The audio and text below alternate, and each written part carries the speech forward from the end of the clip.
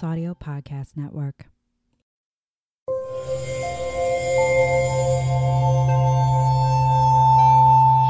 Part of the Boundless Audio Podcast Network.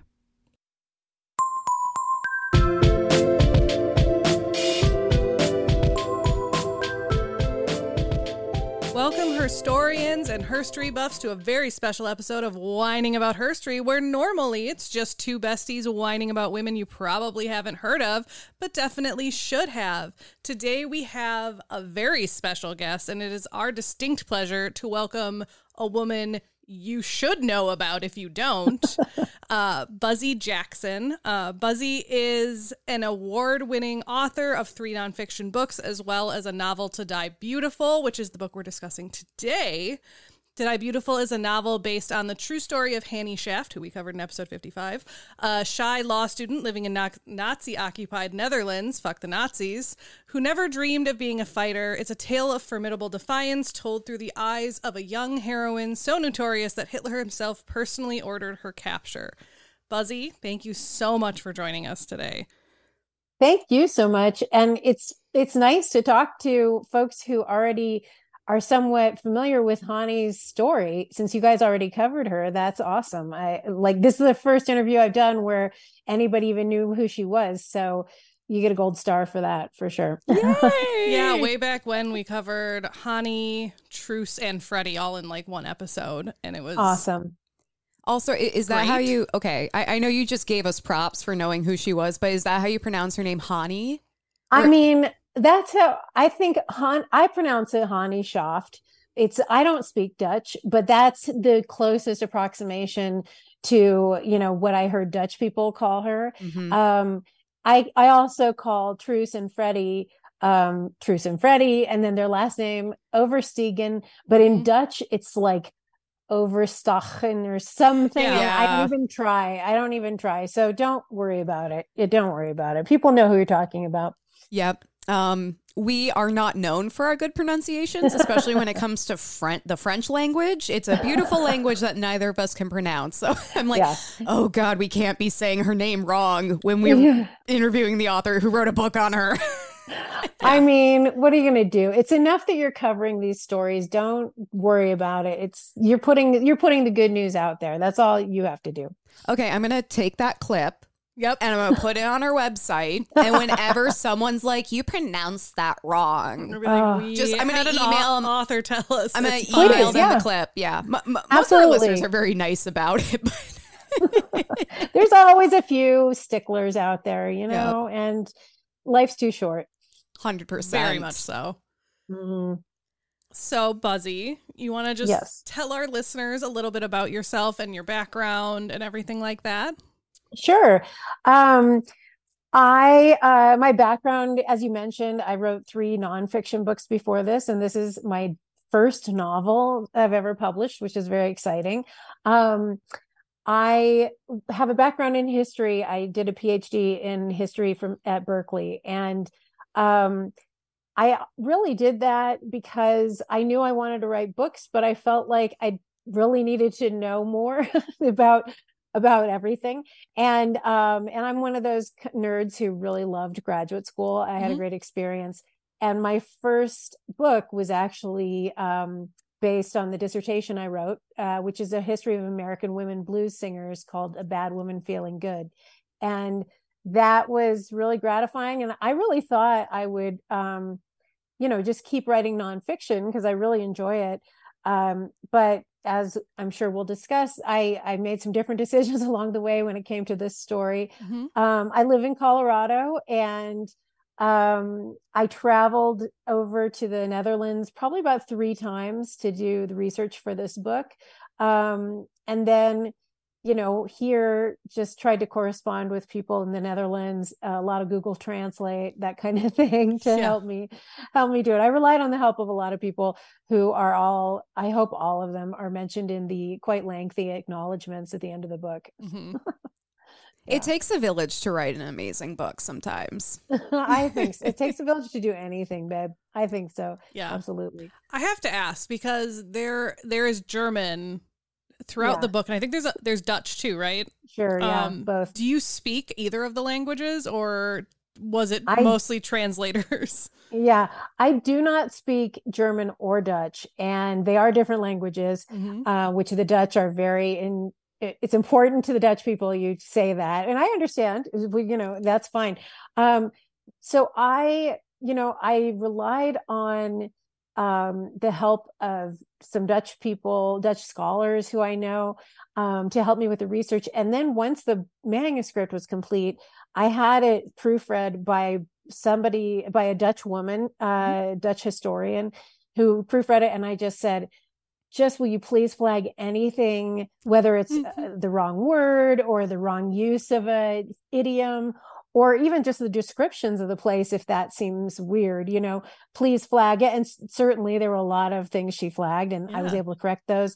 And then I also had it read by a woman who lives here, but who is from a German family and speaks fluent German. And so she read through it just to make sure all the German was correct. And she, and definitely there were some things she fixed there too. So eternally grateful to those two amazing women, because it's very unnerving to write a book that is about a country that is not your own country. Yeah. I'd never done that before, so yeah, it was really intimidating, but I just thought, I'm just going to ask for as much help as I need with this. And so far I've gotten a really good response from Dutch folks who have read it, and I haven't heard from any Germans yet, but hopefully they'll like it. It is coming out in Germany next year, so I'm pretty excited about that. I know in like the UK and Australia and stuff, the book goes under a different title, right? Yes. The title there, I should have actually brought the book. It's called The Girl with the Red Hair, which if you read the book, that was how Adolf Hitler referred to her before they learned Hanni Schaaf's name. And I really like both titles, and I wish both books had the same title. I will just say that.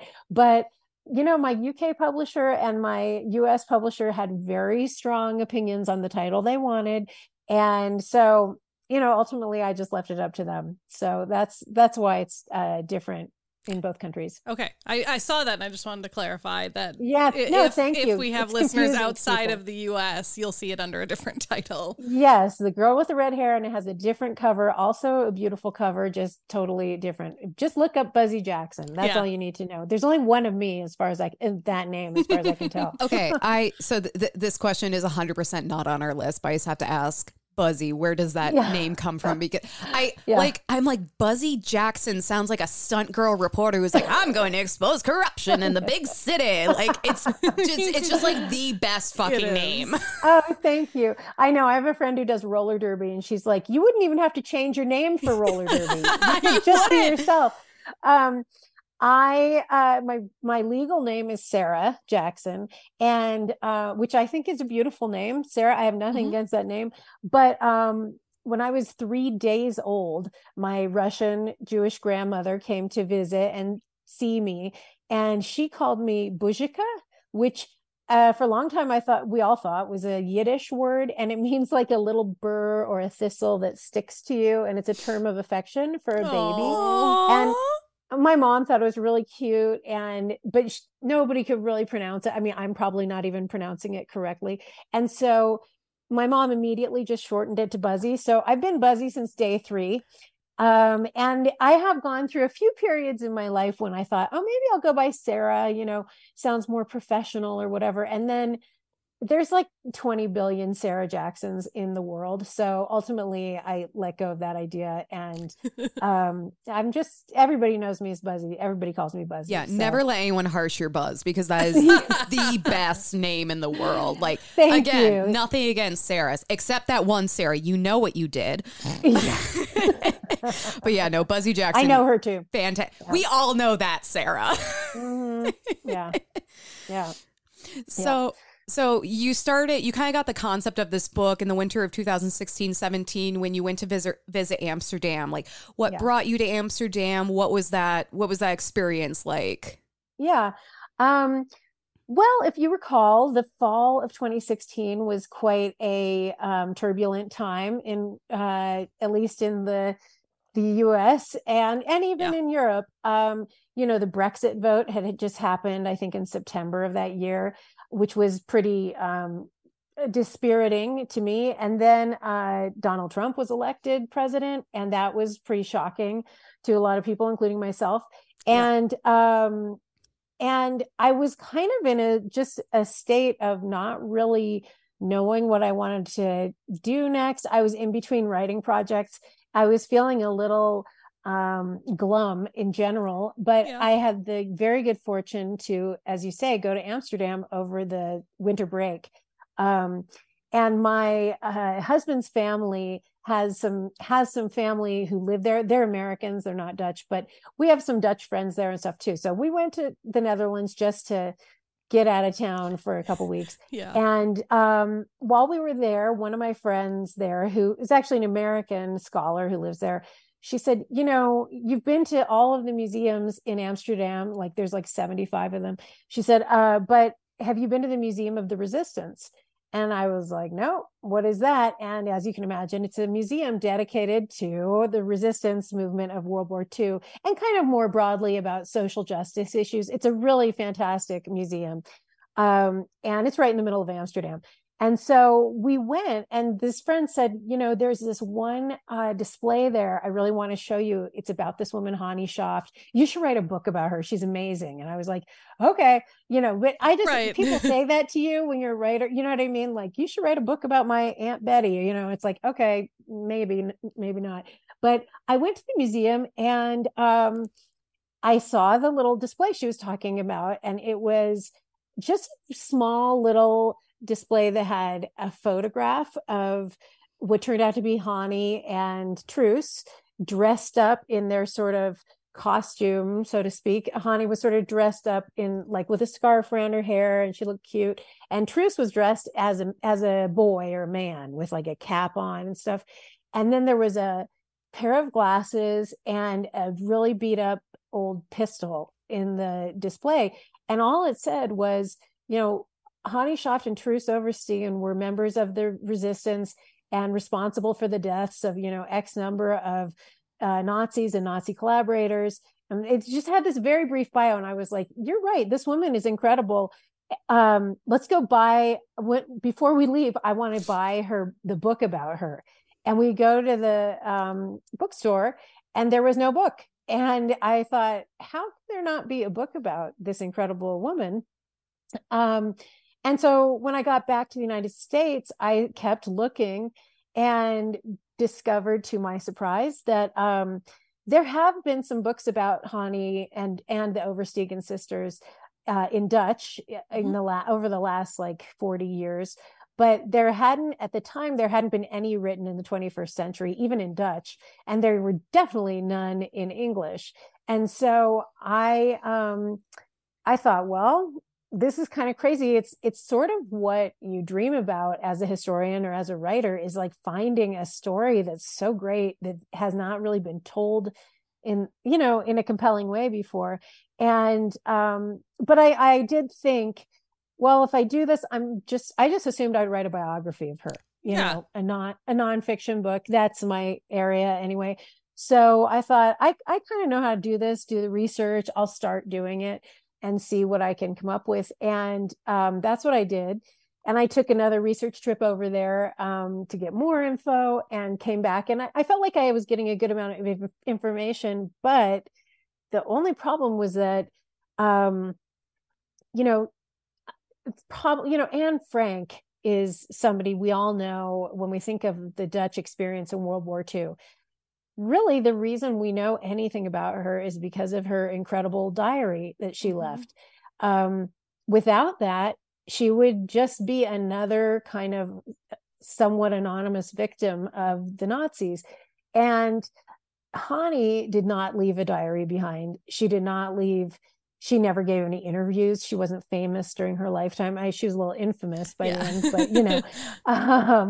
and there are a few letters she wrote during the war, but not a ton. And it started to occur to me that, if I wanted to actually have Hani's voice in this book, it was going to be pretty hard to do that. In fact, if I wanted any dialogue at all in the book, it was going to be almost impossible. And the thought of writing a whole biography with no dialogue in it seemed not the greatest idea.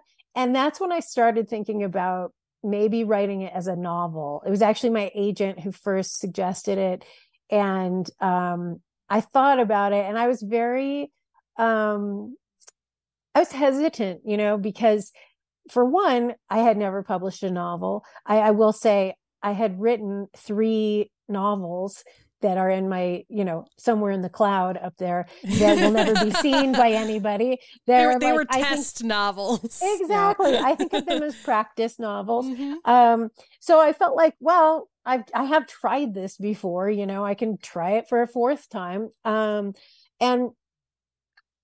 excuse me. And so, but I also was daunted because, these are real people I would be writing about. And so the responsibility of trying to, do justice to the real lives of actual human beings who went through something so awful, was intimidating. But the thing that I do when I think about writing any book is one of the first things I do is I usually look around for books on my bookshelf or in the bookstore that could be a model for what the book is that I'm thinking about, whatever kind of book it is. And so for this one, I thought, okay, what are some other books that have been written about true stories, but they're fictionalized? And the most obvious one was Schindler's List, which is, of course, a book about Oskar Schindler, who is a real person, and all of the Jews that he helped save. And I think many of us, including myself, think of it as a nonfiction book, but in fact, it's a novel. He has a really interesting author's note at the beginning where he talked about his own intimidation about writing it as a novel and his own process of getting to this point. It was incredibly helpful to me because it showed me that like all of the same worries that I had, he also had, and yet ultimately decided to do it as fiction for the same reasons I was thinking about it, which is basically, I really wanted people to know about these incredible women. And I really wanted it to be accessible to as wide a readership as possible.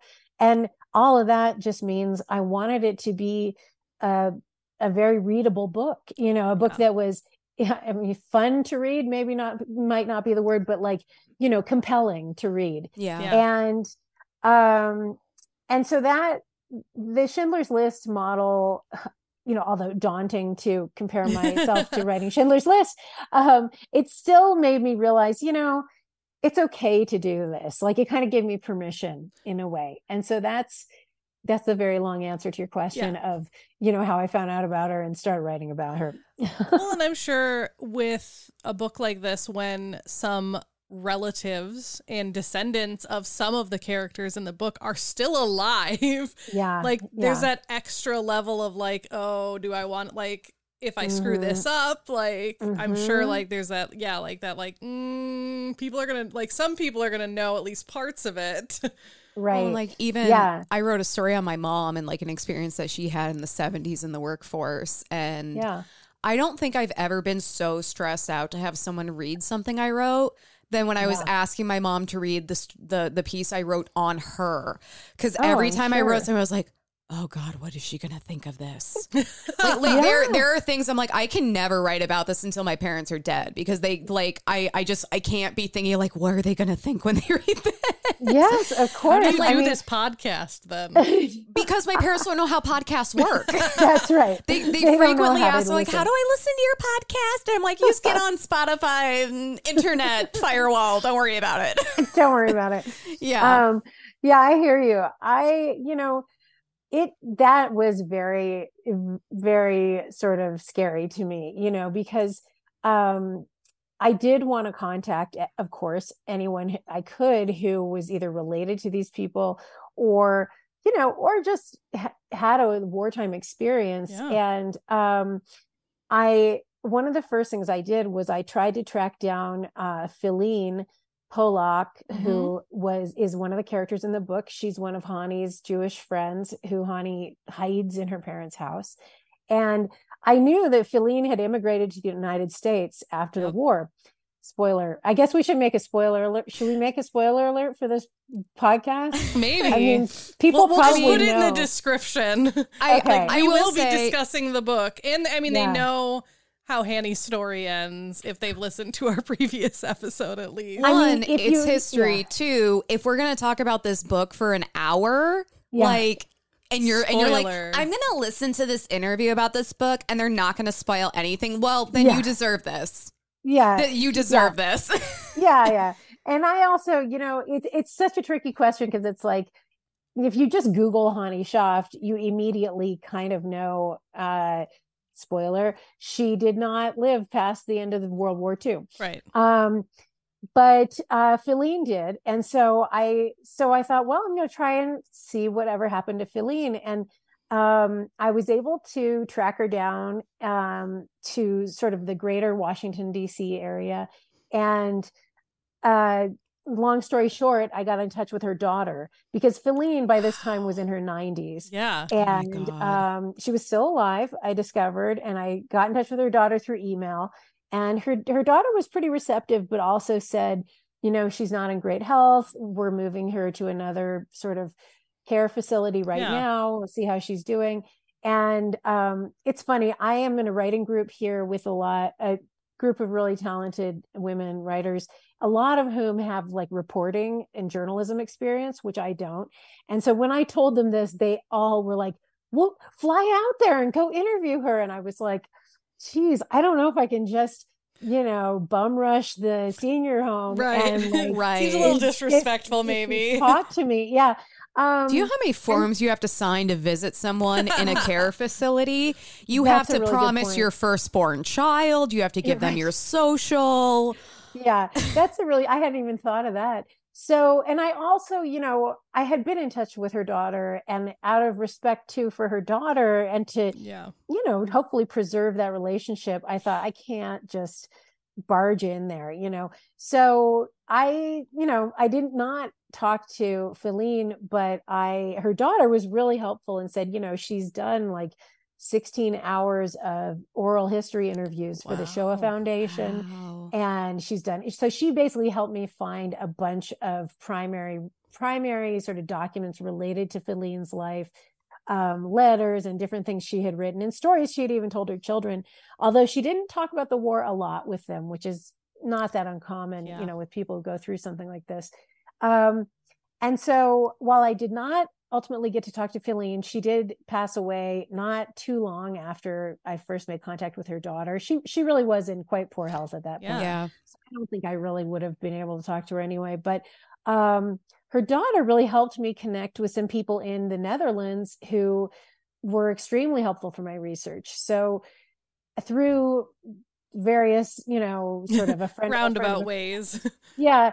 The next time I went to the Netherlands, I was able to meet the daughter of Truus Overstegen. Oh my God. Wow. Yeah. That's huge. So it was huge. Yeah. And I was very nervous to meet with her, but she is a really lovely, super just down to earth, funny, nice woman.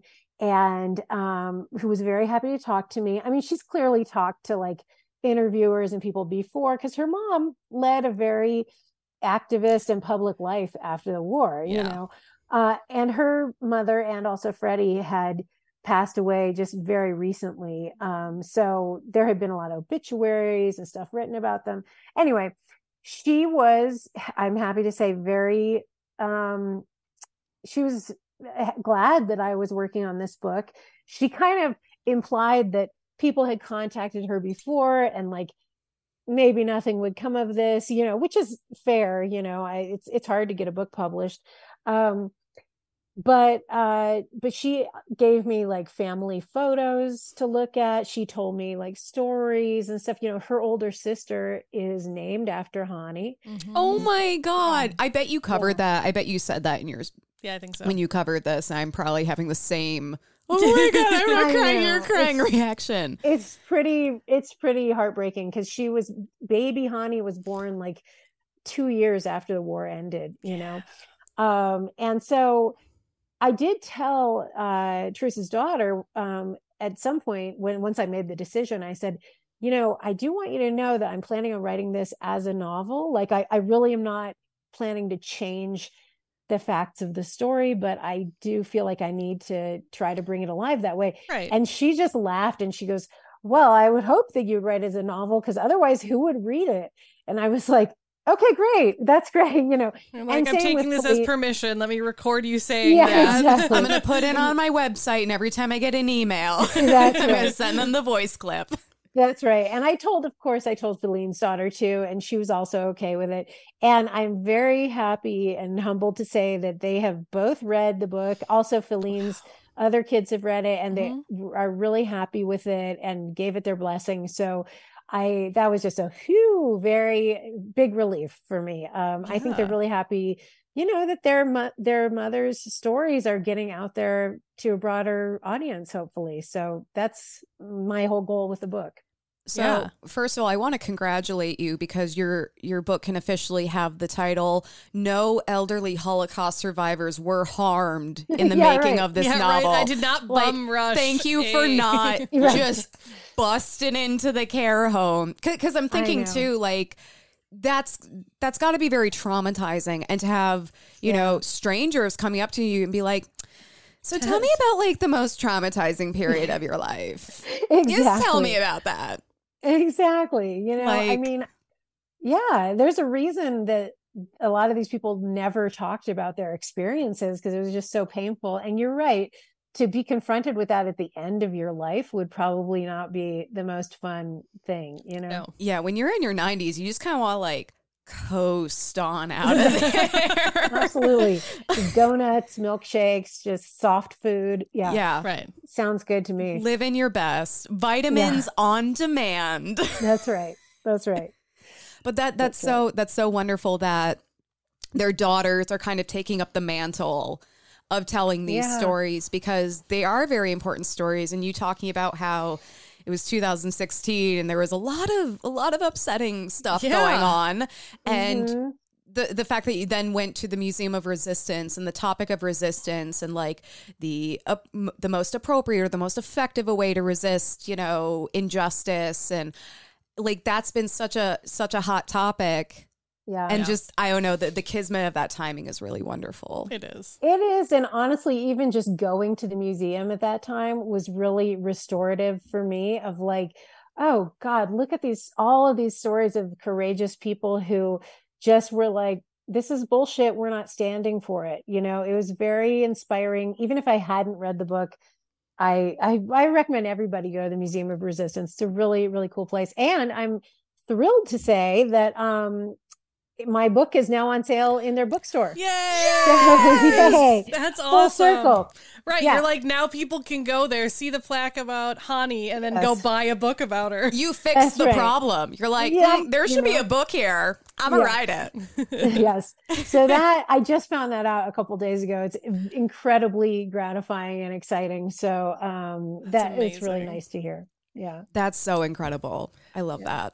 So I have a comment and then I have our next question. But my comment is, as you were talking about like spoilers about who survived and who did not survive the war, I want to say I am absolutely thankful and absolutely love that at the end of the book, you do talk about like each of the individual players and you're like, this is what happened. Because like in the novel itself, all of those plot lines are not necessarily revolved. So I absolutely love that you were like, hey, let me follow up with some true information about where everyone ended up. And I just loved that. Good. Yeah, that was important to me because I think there's a lot of historical fiction that is based on true stories. And sometimes it's just loosely inspired. But even so, as a reader myself, I always feel like, I don't care if it's exactly the same, but just please tell me like what parts were the same and what were different, And so it was always in my plan to include that in the end of the book. I appreciate and I'm that. really glad you read it and people are reading it, because it's I think it's satisfying to find out. You know what I mean? I agree, because like, especially since some people just kind of like disappeared. That was a big thing when the Nazis took over countries. People just disappeared. So like being able to have kind of that closure and know like the finality of like, hey, yes, they did survive and this is what happened, or no, they didn't, and that's heartbreaking. Yes, exactly. Plus it also just brings it home of the reality of these lives. I think it's just like, these really were real people. Here's what we know about them, So thanks for asking about that. That was one of the most satisfying parts to write in some ways, because there's also a few like, glimmers of hope in that part too, because not everybody died. A lot of people went on to great things. So that was really important for me to tell that part too. Right. Like, have you ever, Kelly, I know you have, but Buzzy, have you ever been to that Titanic exhibit that travels around where you get the ticket of the person? Oh, and yes, you I have. Sometimes you die. Yeah. Yeah, right. But I love that because it's like, these are real people's names and you don't get to know a lot about them as a person, but it kind of connects you to like, this was a real person who did experience this event. Yeah. And they may or may not have made it. Yeah.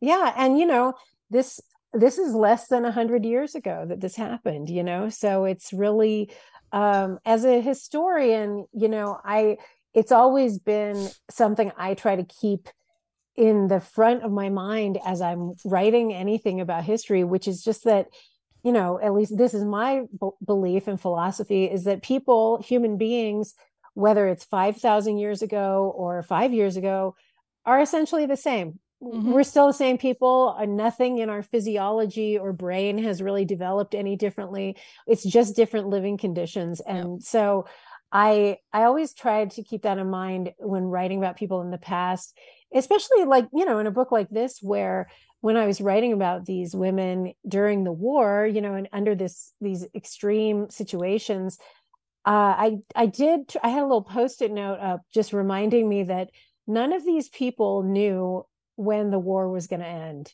We know because we have Wikipedia, but they didn't know. And so in 1944, it could have been 10 more years. It could have been 2 more months. Like they really did not know. And that is such a horrible place to be in, such an insecure feeling. So I tried to keep that in mind as much as possible.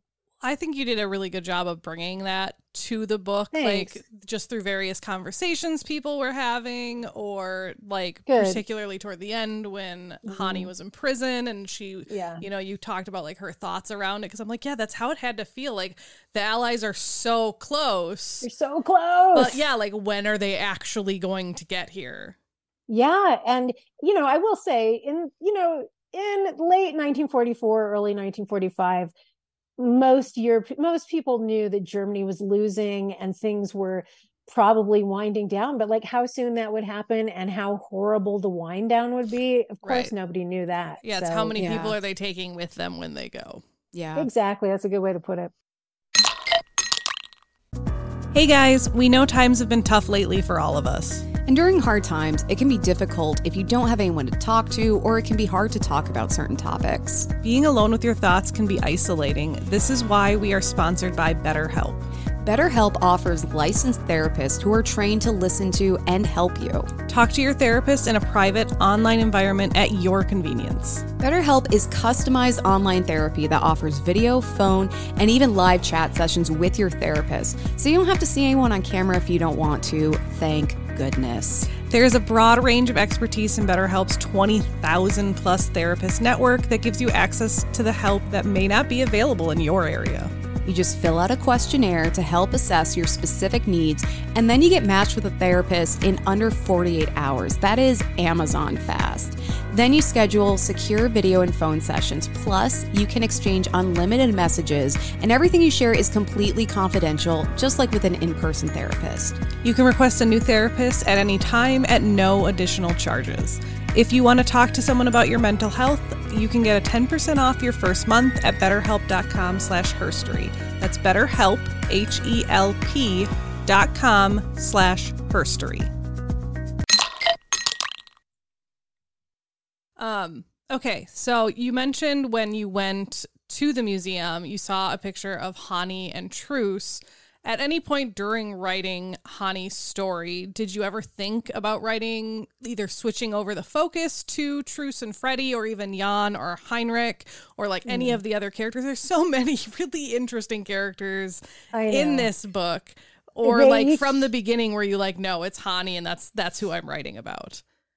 It's a really good question, because I agree with you that each of those people you named deserves their own book. I will say that Heinrich is a composite character of a few people. He's one of the few people or characters who's not one real person, but he's based on a man named Franz Vanderveel, who was actually the leader of the RVV, but he was, whatever, I won't go into it, but for various reasons, I decided to make him sort of a composite of a few different resistance folks. One of the people I spoke with actually while I was doing the research was a Dutch guy who is writing the biography of Jan Bonekamp. And so that was exciting, because not only was this guy, I met him at Jan's grave. Oh, wow. And he really helped intentionally or like accidentally? Intentionally. Okay. Intentionally. Was it one of those things that you were visiting the grave and he just happened to be there? Because that would be crazy. I mean, these things happen. But in the novelization of Buzzy's story, that's exactly what happens. That's right. In the TV movie. So no, through some other friends, I was able to make contact with this guy, and it was his idea to meet at Jan's grave. And we met there, which was incredible. And he gave me a lot of info. But so I thought, okay, Jan is covered. Like, somebody's doing Jan. Yeah. And then Truce actually has a really wonderful memoir that she wrote that is hopefully it's been translated into English once, and I managed to find one of the very few copies in the world. I'm kind of exaggerating, but it was not easy to find. I'm hoping they're going to republish it. So I, of course, relied on her memoir a lot in writing the book, but also I felt she has this book in her own words. And Freddie, after the war, was probably the most private of all of the survivors. You know? I remember when I did the episode that's what they kind of talked about. Like, that Truce was still like out there telling her story, and Freddie was kind of just like, I'm gonna step back. Yeah, exactly. And I think that could have been because, Freddie was 14 when she joined the resistance. Like, just to go through that as such a young girl. I'm just speculating, but I think it was hard. So I didn't really feel like it was something that Freddie would have maybe even wanted. Yeah. And by telling Hani's story, I felt I could really tell a part of all of their stories in a way. But certainly they're all deserving of their own many books and films about them. They're just incredible. Yeah, they are. I also tried to look it up. Truce's memoir is definitely non-audible. No. I volunteer as tribute to read that. I will learn how to do a Dutch accent. I will dedicate my life to it. Yeah. It's a fascinating book, and it's great. And it's not just about her wartime experience, but also her work, in the anti-apartheid movement in South Africa, all sorts of, you guys probably covered that. So anyway, it's she's a very inspiring person, obviously. All I think of is like how exhausting that would be. Like, as a young woman, you and your sister and your friends are like killing Nazis. Yep. And then the war ends. And watching people you care about die and disappear, and you never know what happens to them. But then it's like the war ends and you're like, okay, finally we can get back to normal. But it's like, no, because all this other bullshit is happening and I just cannot turn this off. Like, it's exhausting. I know. It's incredible, the energy that somebody like Truce, and I should say Freddie was involved with the Hani Schacht Foundation her whole life. It's not that she was never involved in any of these things. She always supported all of Truce's work as well. But, they also weren't really celebrated as heroes after the war necessarily, or they weren't disparaged, but because of the communist ties to their resistance cell, the Cold War made their whole affiliation with that kind of tamped it down. Problematic, for the Dutch government. Really unnecessarily. It's silly, because none of those women were particularly ideological or anything, but in a way, maybe that was good, that they could kind of just have a more normal life afterwards and just do their thing, could be. Yeah. So you obviously did a lot of research on this. You were able to speak to the children and relatives of the people that you're talking about in this book. What surprised you most when writing this story? Yeah. I mean, I think one of the things, it might be obvious, but like it was probably most surprising that just I hadn't heard of Hani and Truus and Freddie before, and that it seems like nobody outside of the Netherlands had, and that was just so shocking to me because I mean, as we all know, there's been approximately 2 million books written about World War II already, and it's the idea that their story wouldn't have been told yet was so baffling to me. It turned out to be fortuitous in my case because it gave me the opportunity to do it. But there was that. And then I think also probably the most surprising thing was, and one of the reasons I think Hani makes a great central character for this story is that, Truus and Freddie came from a very socially active family. Their mom was just a total badass social justice activist, long before they were even born. But Hani's family really was like a much more kind of middle class bourgeois family. I mean, I say that with respect. Her family was amazing, but she never was a firebrand or sort of a rebel in any sense of the word. She was very much just a kind of a bookworm, and right. So, this becomes kind of the central arc of the book, is like, how does she change from this shy sort of nerdy girl into this badass assassin? And to me, that was also the mystery of the book and of her story, was like, how did that happen? And, obviously I had to imagine a lot of that because she did not write down exactly her thought process going through it. But, I think watching her do that and hearing the way her friends talked about Hani's journey, which is of course mostly how I got information about it. It was just incredibly inspiring to me, that she was just a pretty normal person who did some pretty extraordinary things. And I think it really shows that a lot of us, maybe all of us, maybe most of us, have within us the capacity for extraordinary action under, the right circumstances. So that in itself, I think, was just surprising how much a person can change if they have the courage to do so. I feel like those are some of our favorite stories when we talk about World War II or, any serious conflict, is some of the people we cover. It's like they were as average as you could imagine. Yeah. And then they did all of these incredible things. And then sometimes they went right back to being average. Yeah. Yeah. I mean, it's really inspiring too, because it really highlights the point that the people who are experiencing these truly incredible and horrific events were so normal. Exactly. Like even the people committing the atrocities were so normal. And I think that's something that we forget. Like we either like to, canonize someone, or we, want to demonize someone. And don't get me wrong, some of these people were just soups fucked. Yeah. Like there's something. There are certain people that are just like, you were a monster. Fix yourself. But for the most part, most of these people were so normal.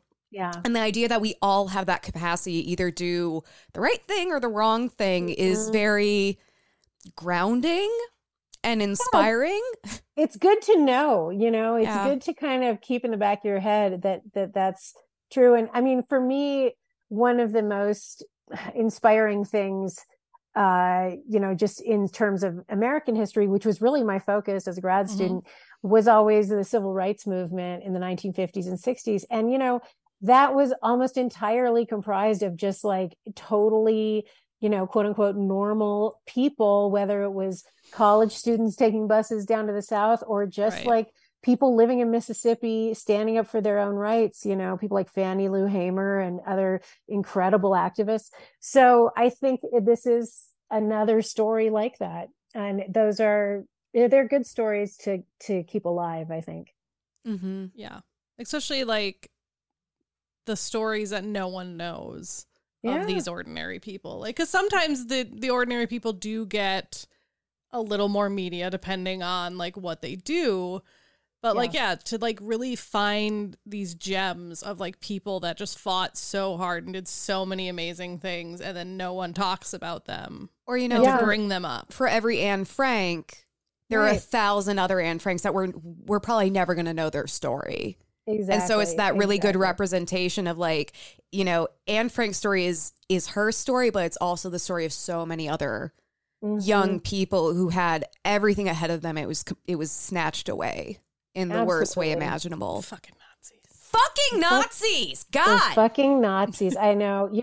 It's funny. Before the book came out, I was talking to my editor at Dutton, and the world we live in today with like books coming out that get like immediately critiqued for, I don't know, representing something the wrong way or whatever. I was like, listen, I'm afraid of this as an author. Like, can we please proofread this book to make sure I didn't make any like obvious dumb errors or just use the wrong word? And my editor was like, we're talking about fucking Nazis. Like who's going to be mad? Like the people who are going to be mad about it can be mad about it. It's like, if you're mad about the way that Nazis are portrayed in this novel, maybe that says something more about you. Right, that's a you problem. Exactly. That seems like a red flag in your character. Fix yourself. Completely. It was funny. And I thought, okay, good. I just want to make sure, because they were the worst. So let's just like make sure that's, and, I really wanted the Nazis come across. I think there's a lot of brutality, obviously, in this book, and there's a lot of darkness in this book, but these people were fucking dark, you know, and they're the worst. So I did not want to, I definitely took out real events that happened that were equally dark, just because, number one, the book's already pretty long, and it was longer before it was edited, so I could not include everything. But also there were just some things that was like, you know what, I think we've seen enough atrocities in this chapter that it's gonna numb the reader if we read too many more of these, so I tried to be judicious in the ones that I included. I really want to read your pre-edited I was gonna say, can we get the author's cut? The 4-hour author's cut edition. I would read that. With new, never before seen pages. I'm not even joking. I read your book in like 2 days. So like I would probably read an even longer one just because it's great. I will say, excitingly, and who knows, but this book has been optioned for film/TV. And shut up. No, it's true, but almost every book has been optioned for film and TV, and most of them never make it to screen. So that's like kind of, you have to keep that in, as the author, you have to always keep that in mind. But I will say that I talked to the producers about it, and about their plans for it before I went ahead and, went with them. And I mentioned to them, I was like, listen, I have like tons of other scenes and other material that is real, that is historical stuff that happened that did not make it into the book. So if you're interested, and they were like, oh, we would love to, we get more content, so we'll see if that actually happens. Then maybe you'll see some of those deleted scenes in the film version. Then we get to say like, well, we knew Buzzy Jackson when. That's right. That's right. I'll come back on and we can discuss the film. There you go. Well, and I don't think there's ever a bad time to tell a story about Nazis sucking, especially now when it's like, well, there are good people on both sides. Are there though? I know. Like there's so much of this apology, and like even you see it, out and about, the white supremacists, the Nazi, like the hateful bumper stickers, lawn decorations, like it's just terrible. like all this stuff, and it's like, I remember learning about World War II and Nazis when I was a little kid. Like, I read a bunch of books and I learned about it in school, and I never thought I would get to my 30s and Nazis would be a relevant thing that we're talking about. And, you know, they come in so many different brands now. Of course. You know? Yeah. No, like, I just learned about the Aryan cowboys. And I'm like, that's what a thing. the fuck is this shit? Are you kidding me? Oh, my God. It's so pathetic. Yeah, it's like, okay, get yourself a marketing person because you are terrible. I feel exactly the same way you do. You know, I felt like I thought this was a settled thing. Nazis are bad, right? Like we all know they're bad. We fought an entire fucking war against them. You know what I mean? And but no, not everybody learned that lesson well enough. So we're gonna have to teach them again. That's fine. We'll do that. Like some people just did not get that memo. Yeah, exactly. We got to write some new memos. What is email? Right. They didn't get that one. That's right. So I'm going to skip a question, and Emily, you can go back to it. But because we were talking about parts you edited out, and that was one of my questions. Yeah. But I'm not going to make you go through every part you edited out. But what I am, though. Right. No, that's after we're done recording. Yeah. Right. We can just talk offline about that. Yeah, exactly. What was maybe like one of the harder parts you had to edit out, or like something that you were like, you kind of waffled on where you're like, should I leave it in? Should I not? Like, right. I'm almost hesitant to say this because I think it was really hard for me to cut, but, one chapter that I cut from the book was something that really happened, which was that at a certain point during the war, I write about how these resistors just got burnt out, of course, from doing this work, and occasionally just had to take breaks to just, mental health breaks. And at one point, Hani and Jan took a mental health break together to a beautiful little farm outside of Harlem. And I wrote this whole chapter about this, basically like almost like a honeymoon that they had there. A lot of that was imagined because I know it really happened. I don't know exactly like once they got there. Yeah. But I tried to leave some of that kind of vague. But it was I love that chapter because it was a little bit of a break from the horrors of all the other stuff. And, and it was a moment to really highlight this like really beautiful part of Hani's life. I mean, she was, as far as I know, Jan was her first love and her only love, like her only boyfriend she ever had, And so I really loved the idea of giving her this chapter of just like bliss, but ultimately it had to be cut. So I can send that to you separately. Yeah, I would love to read it. Well, then it's kind of when all this is over, it's kind of almost this preview of, what their lives could have been like. Yeah. If she survived and all of that. And also paint, representing them as real people. And also, can I just say that is the most validating thing to hear that people who are fighting literal Nazis also had to take mental health breaks. Right. They're like, I need a day or a week. Like, that's so true. Like, lives are on the line, but you can't help anyone if you're not okay. Definitely. No, I mean, just imagine how stressful it would be to live under those circumstances every day.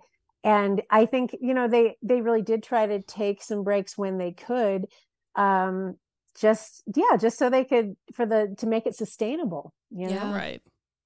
Oh my God. That really breaks my heart, I know. Like imagining them, they're on this like little vacay, they're just getting away from the chaos. So we just covered the story of Felice and Lily. And they were two women in love in Germany, one of whom was married to a Nazi soldier, the other of whom was a Jewish woman, like in open hiding. And right before everything comes crashing down, they take this little vacation to this lake, and there are all these photos of them just so happy in this beautiful scenery and just looking so normal. Like you would never imagine the the horror that's going on around them.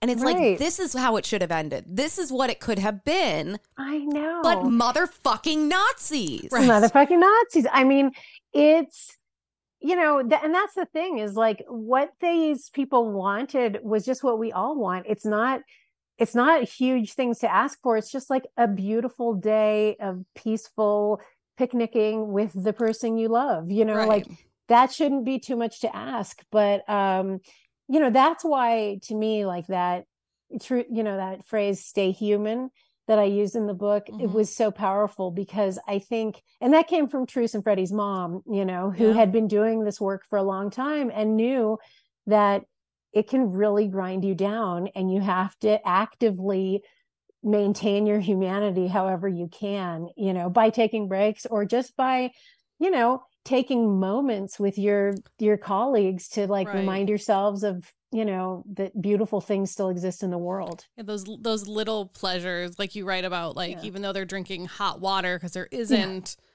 hot chocolate and stuff, but they're talking about it like it is hot chocolate, and they're like, oh, like give me more whipped cream and all this stuff, like, and taking those moments that even though you know it's not real, you're still letting yourself enjoy what the future may hold.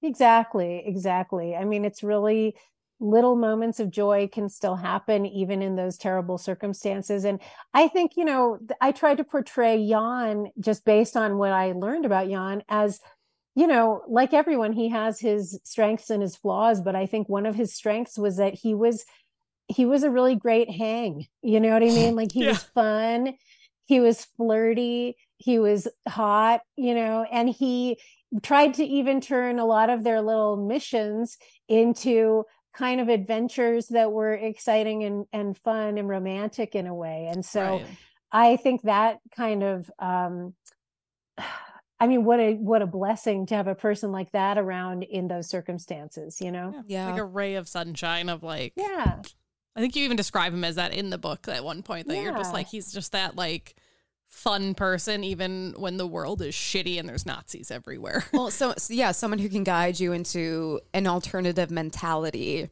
Or even give you permission to like, exactly. You can have some fun with this. Like, I know we're killing Nazis, but like, let's have fun with it.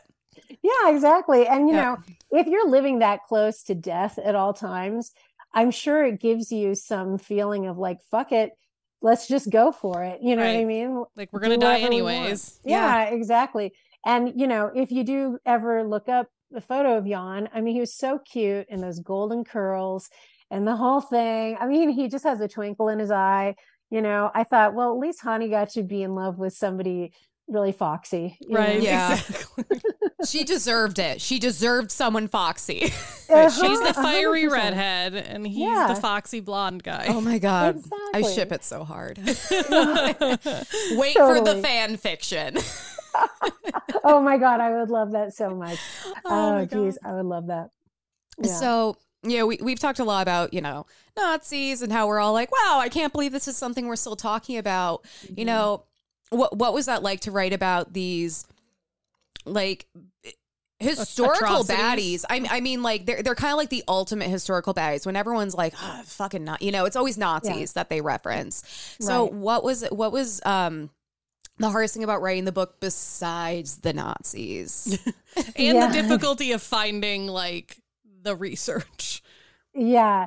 I was fortunate through Filine's daughter, to make contact with a Dutch woman who lives in Haarlem, who didn't know Hani, and she was a child during the war, she and her husband, but she's very involved with the Hani Schaft Foundation. And so this woman, Greet Plecker, who I do thank in the end of the book, she and her husband, Luke, they met me at the train one day when I was over there, and they really told me a lot about the history of the place, they had like artifacts of their own experience during the war, like ration cards and different sort of things. And some of these are on my website. If you want to look on the website, I have like a little photo collage of some of these little items. And so she really helped me with some of that, just like showing me the actual places where many of these attacks occurred. Yeah. And she took me to Hani's grave, which is not far from where she was actually shot.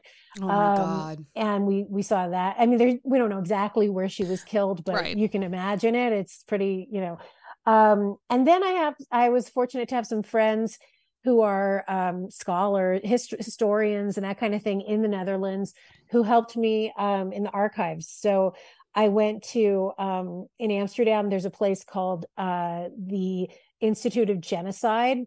Really fun place. Wow. And Great time. Yeah. And they have this incredible archive of, stuff from not just from World War II, but from a lot of international genocides. And I went to the archives in The Hague, the National Archives. Wow. And with a Dutch friend of mine who could help me, understand what I was looking at. And, one time, one of the folders we opened while we were there, we opened it up, and mostly it's like interviews with people or newspaper clippings. And we opened this one file and this thing fell out of it. I picked it up and it was a Nazi passport from one of the Nazis, involved with this whole like administering the Netherlands during that time. And just to hold this passport, it looks exactly like passports do today. It was like navy blue, except it had a giant swastika on the front of it. Naturally. Yeah. They're all about their branding. Yeah. They had great branding. You open it up and it there's a little black and white photo of this young man. There's a list of all his vaccinations that he got. Wow. There's like stamps of these different, it was so chilling to hold it in your hand and just think like this used to be in this guy's pocket.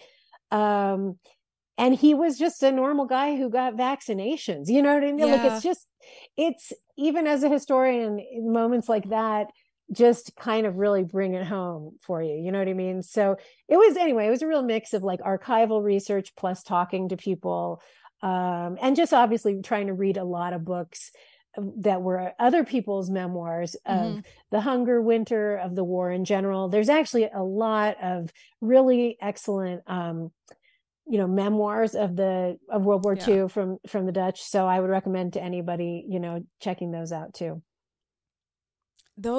Those personal items, like when you were first describing in the Museum of Resistance, the glasses, those personal items where it's like you see them all the time, you can imagine someone handling them, and it's almost like you can almost see this item in action, right? And it almost feels like it's hard to describe, but yeah, it is surreal because there's almost like it's like you can almost see it with that real person.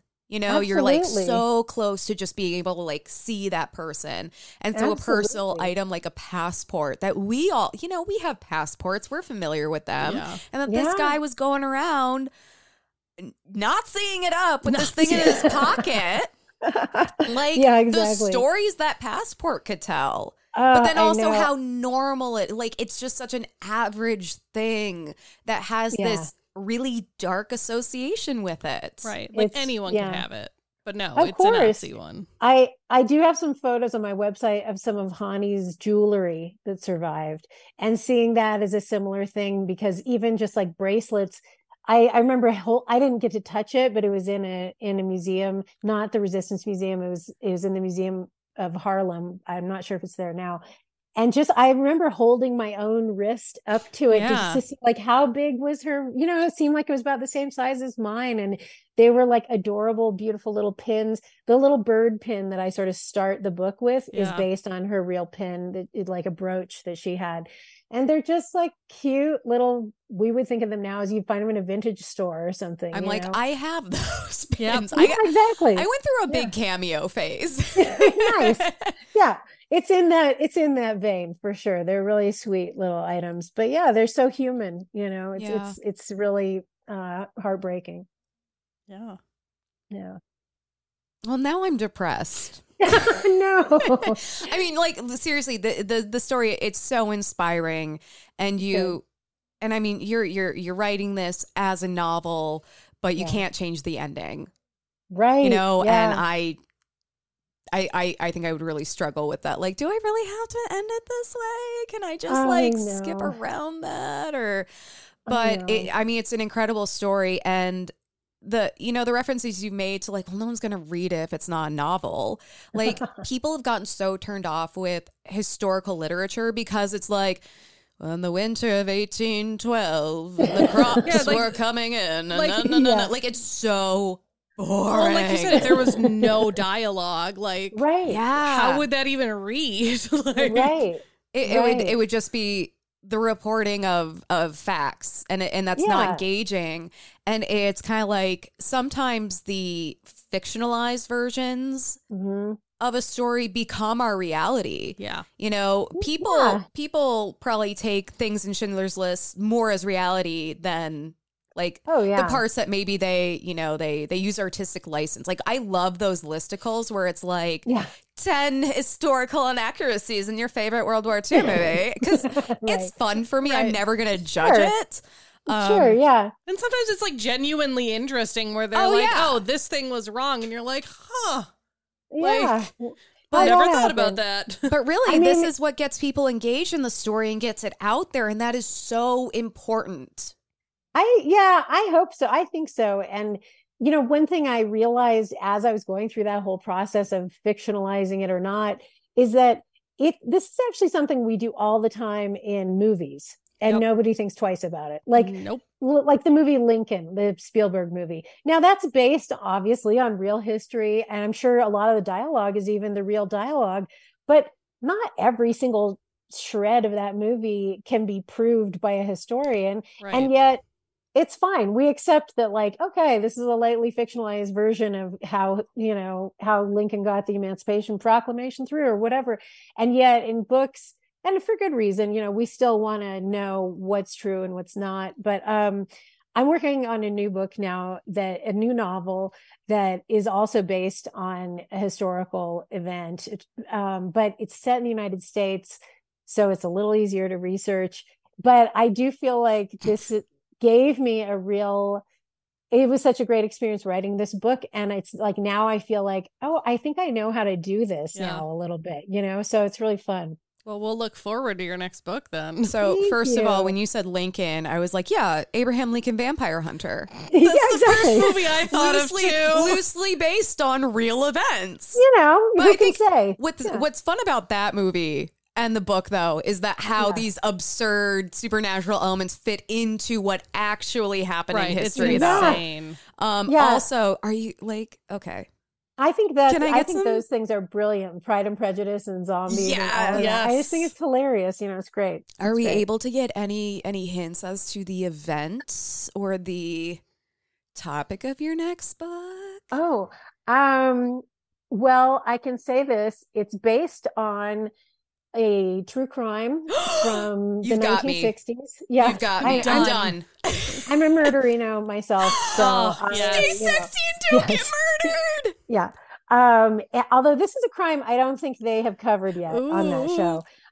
But I can't say too much about it, but I would say basically my pitch for this book, which I haven't sold yet, so just pray for me, is Nancy Drew meets In Cold Blood. Takes place in 1961. So good. I think it could be good. There's, once again, somehow I've chosen a book with a hell of a lot of violence and brutality in it, but there's also good things. So, and there's another young woman, the sort of Nancy Drew type, who's at the center of it. So and she's also based on a true. There you go. Person. That's like doubly up our. I mean, we don't cover a lot of true crime, but we both love true crime, and we definitely love women's history. So, you know what? I think if you are interested in women's history, women's issues, and women's studies, it makes sense that you'd be interested in true crime, because guess who all the fucking victims of crime are? Yeah. Women. Like nobody is a bigger expert in violence than women, because it is perpetrated against women constantly, so I think the whole media, sometimes I think the media gets a little like weird, asks things like, why are so many women interested in these dark stories? It's like, are you kidding me? We're like, we need to know so that we don't fall victim to it. Exactly. Yeah, equal parts a playbook. It's a coping mechanism because it's like, because these are the horrible things that are going through your mind. And I think it is very comforting to confront them in a safe environment. Exactly. And it's also those kind of stories we run through our minds all the time because it's like, okay, what's the worst case scenario here on this dark corner tonight? You know, and it's like so logical to me, and it always drives me crazy when I see those media headlines. I'm like, come on, like think about it. Just think about it. You know? Yeah. There have been so many cases that have come out even just within the last 6 or so years where I'm like, I've had that exact nightmare. Yeah. Right. I have had that, like Molly Tibbetts. Yep. She was jogging and some guy pulled up next to her, and that was I'm like, I have had that nightmare, and I have been out walking by myself and had someone catcall me and be like, oh my God, am I going to die right now? You're like, am I about to be abducted? Yeah, 1,000%. You know, I me too. And I think basically every woman who, you know, and girl who has any self-awareness has had those scenarios run through their heads. So but this is a story about a young woman who has those stories running through her head and then does have to confront something. So I'm not gonna say anything more than that, but that's what I'm working on now. So I'll keep in touch. If hopefully the book will come out, and we can do it then. Yes, get us on that pre-order list. Absolutely, no problem. Well, and speaking of like confronting, you know, Hani, she was also confronting this in her way, and that's also very inspiring. You know, just seeing these women, these very normal women confronted with like just completely unbelievable violence, and just being like, nah, I'm gonna do something about that. I'm just gonna let's shut that down. Yeah, absolutely. You know, I think that Hani, I do think that, you know, the real catalyst for her making the huge change in her life was seeing these two beautiful friends of hers have everything stripped away from them and their families. What had they ever done to anybody to deserve any of this? Obviously nothing, you know. And I think it was just that sense of injustice just enraged her, and that fueled her ability to do what she felt she had to do. And thank God she did, you know. She's a righteous fury. Don't underestimate it. Right. No, hell hath no fury. That's right. Like a redheaded woman. Exactly. Hitler has nightmares about her. Yeah, right. Exactly. And he should, you know, he should. Yeah. I love when we cover women who like Hitler personally was like, no. I'm like, yes. Right. Yes. It's like, you know, you're doing something correct. Yeah. When the right people hate you, you are doing all the right things. Yeah, exactly. I think that's absolutely true. And, you know, at least Hitler didn't survive the war either. Yeah. You know what I mean? Fuck that dude. Of that. Yeah, fuck him, you know. And he died such a disgusting, cowardly death, you know. It's like the thing about Hani's death, and I won't spoil that for people who even know what happens at the end.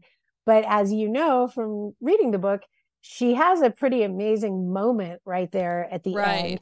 And that was something when I first read about it, I thought, could that really be true? Right. You're like, is that fictionalized in and of itself?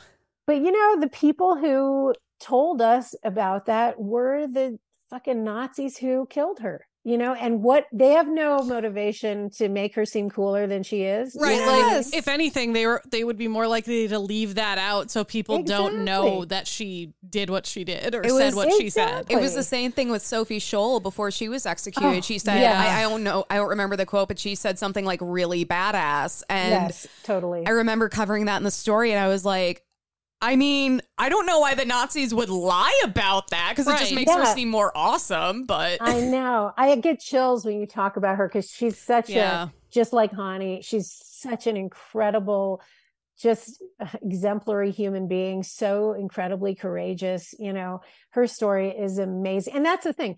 I'm so glad there are books about Sophie Scholl. Mm-hmm. I hope that eventually there will be as many books about Hani Schaft as there are about Sophie Scholl, you know, because they both deserve to have thousands of books written about them. So, and so do Troost and Freddie as well. And they both had very natural kind of coming around to be like, this is fucked. Yeah. Oh no. Okay, we're doing something about it. But that natural evolution that I think a lot of us go through when we're confronted with injustice. Right. Yeah. Not all of us are, hear about something bad and we're like, okay, front lines, let's do this.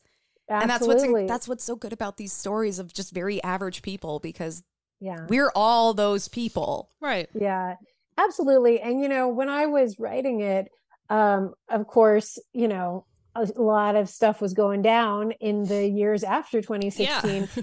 And I live in Colorado, and, you probably remember when families were being held in cages at the Mexican border and children separated from their families.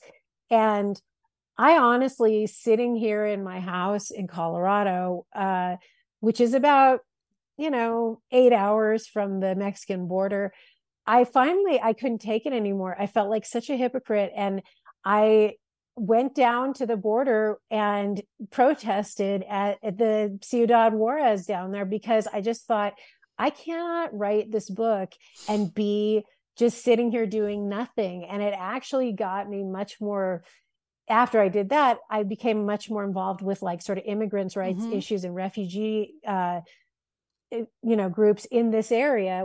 They're in every area because there's refugees everywhere. Yeah. And it's really been an amazing change in my life for the better, because it's helped me become more involved in my own sort of social justice issues in my own community. So I attribute that solely to the model of Hani and Truce and Freddie, That is so incredible. That is. And really, I mean, that's the real gift of their stories and continuing to tell those stories is how can we take these virtues from these people that we admire and then apply them in our lives? Because none of this ended, these kinds of issues are still going on. And as depressing as that is, it's also really wonderful to think that each one of us can do something to make it better.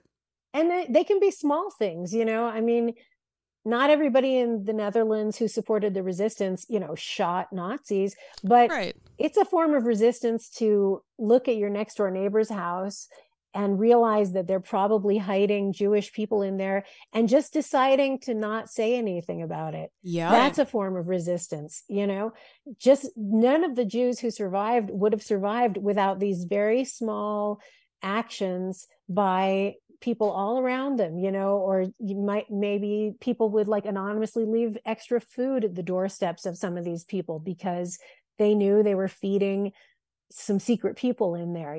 That is an important form of resistance that could make a world of difference to people. So I don't think any action is too small. Right. Well, on that actually hopeful note, Yes. Now that we all feel happy, we brought it back. We dragged it from the depths. We're here now. That's right. You talked about. Go ahead. No. I was going to say there's a lot to be. There's a lot of ways to take something hopeful and inspiring from this book, and even though it was tough to work on this material for 7 years, as I did. At the end of it, I'm not depressed now. I feel inspired that these people lived amongst us, and did it, and we're still telling their stories. So that in itself is inspiring. See, it took 7 years because you needed mental health breaks. Yes. God knows I did. Yes, absolutely. That's okay. I took plenty of those. Don't worry. But yeah, now that you mentioned another book coming out and all that stuff, where can our listeners find you and stuff about To Die Beautiful and everything like that? Yeah. Well, I have a website, buzzyjackson.com. You can see how that wouldn't work if it was sarahjackson.com. Yeah, I was going to say say a lot of those. Yeah. I love that. TM Buzzy Jackson. That's right. So buzzyjackson.com, that has it has some extra material, like I said, it has some photos of some of the real people in the book. It also has like a whole book club kit for people who want to read it with their book club. There's stuff there. And then I spend way too much time on Instagram in particular. So you can find me there, Buzzy Jackson. And I'm also really a new and very dorky user of TikTok. So you can find me on TikTok under Buzzy Jackson as well. Just please don't judge me too harshly. You are so we don't much even more have advanced. A TikTok, so. I know.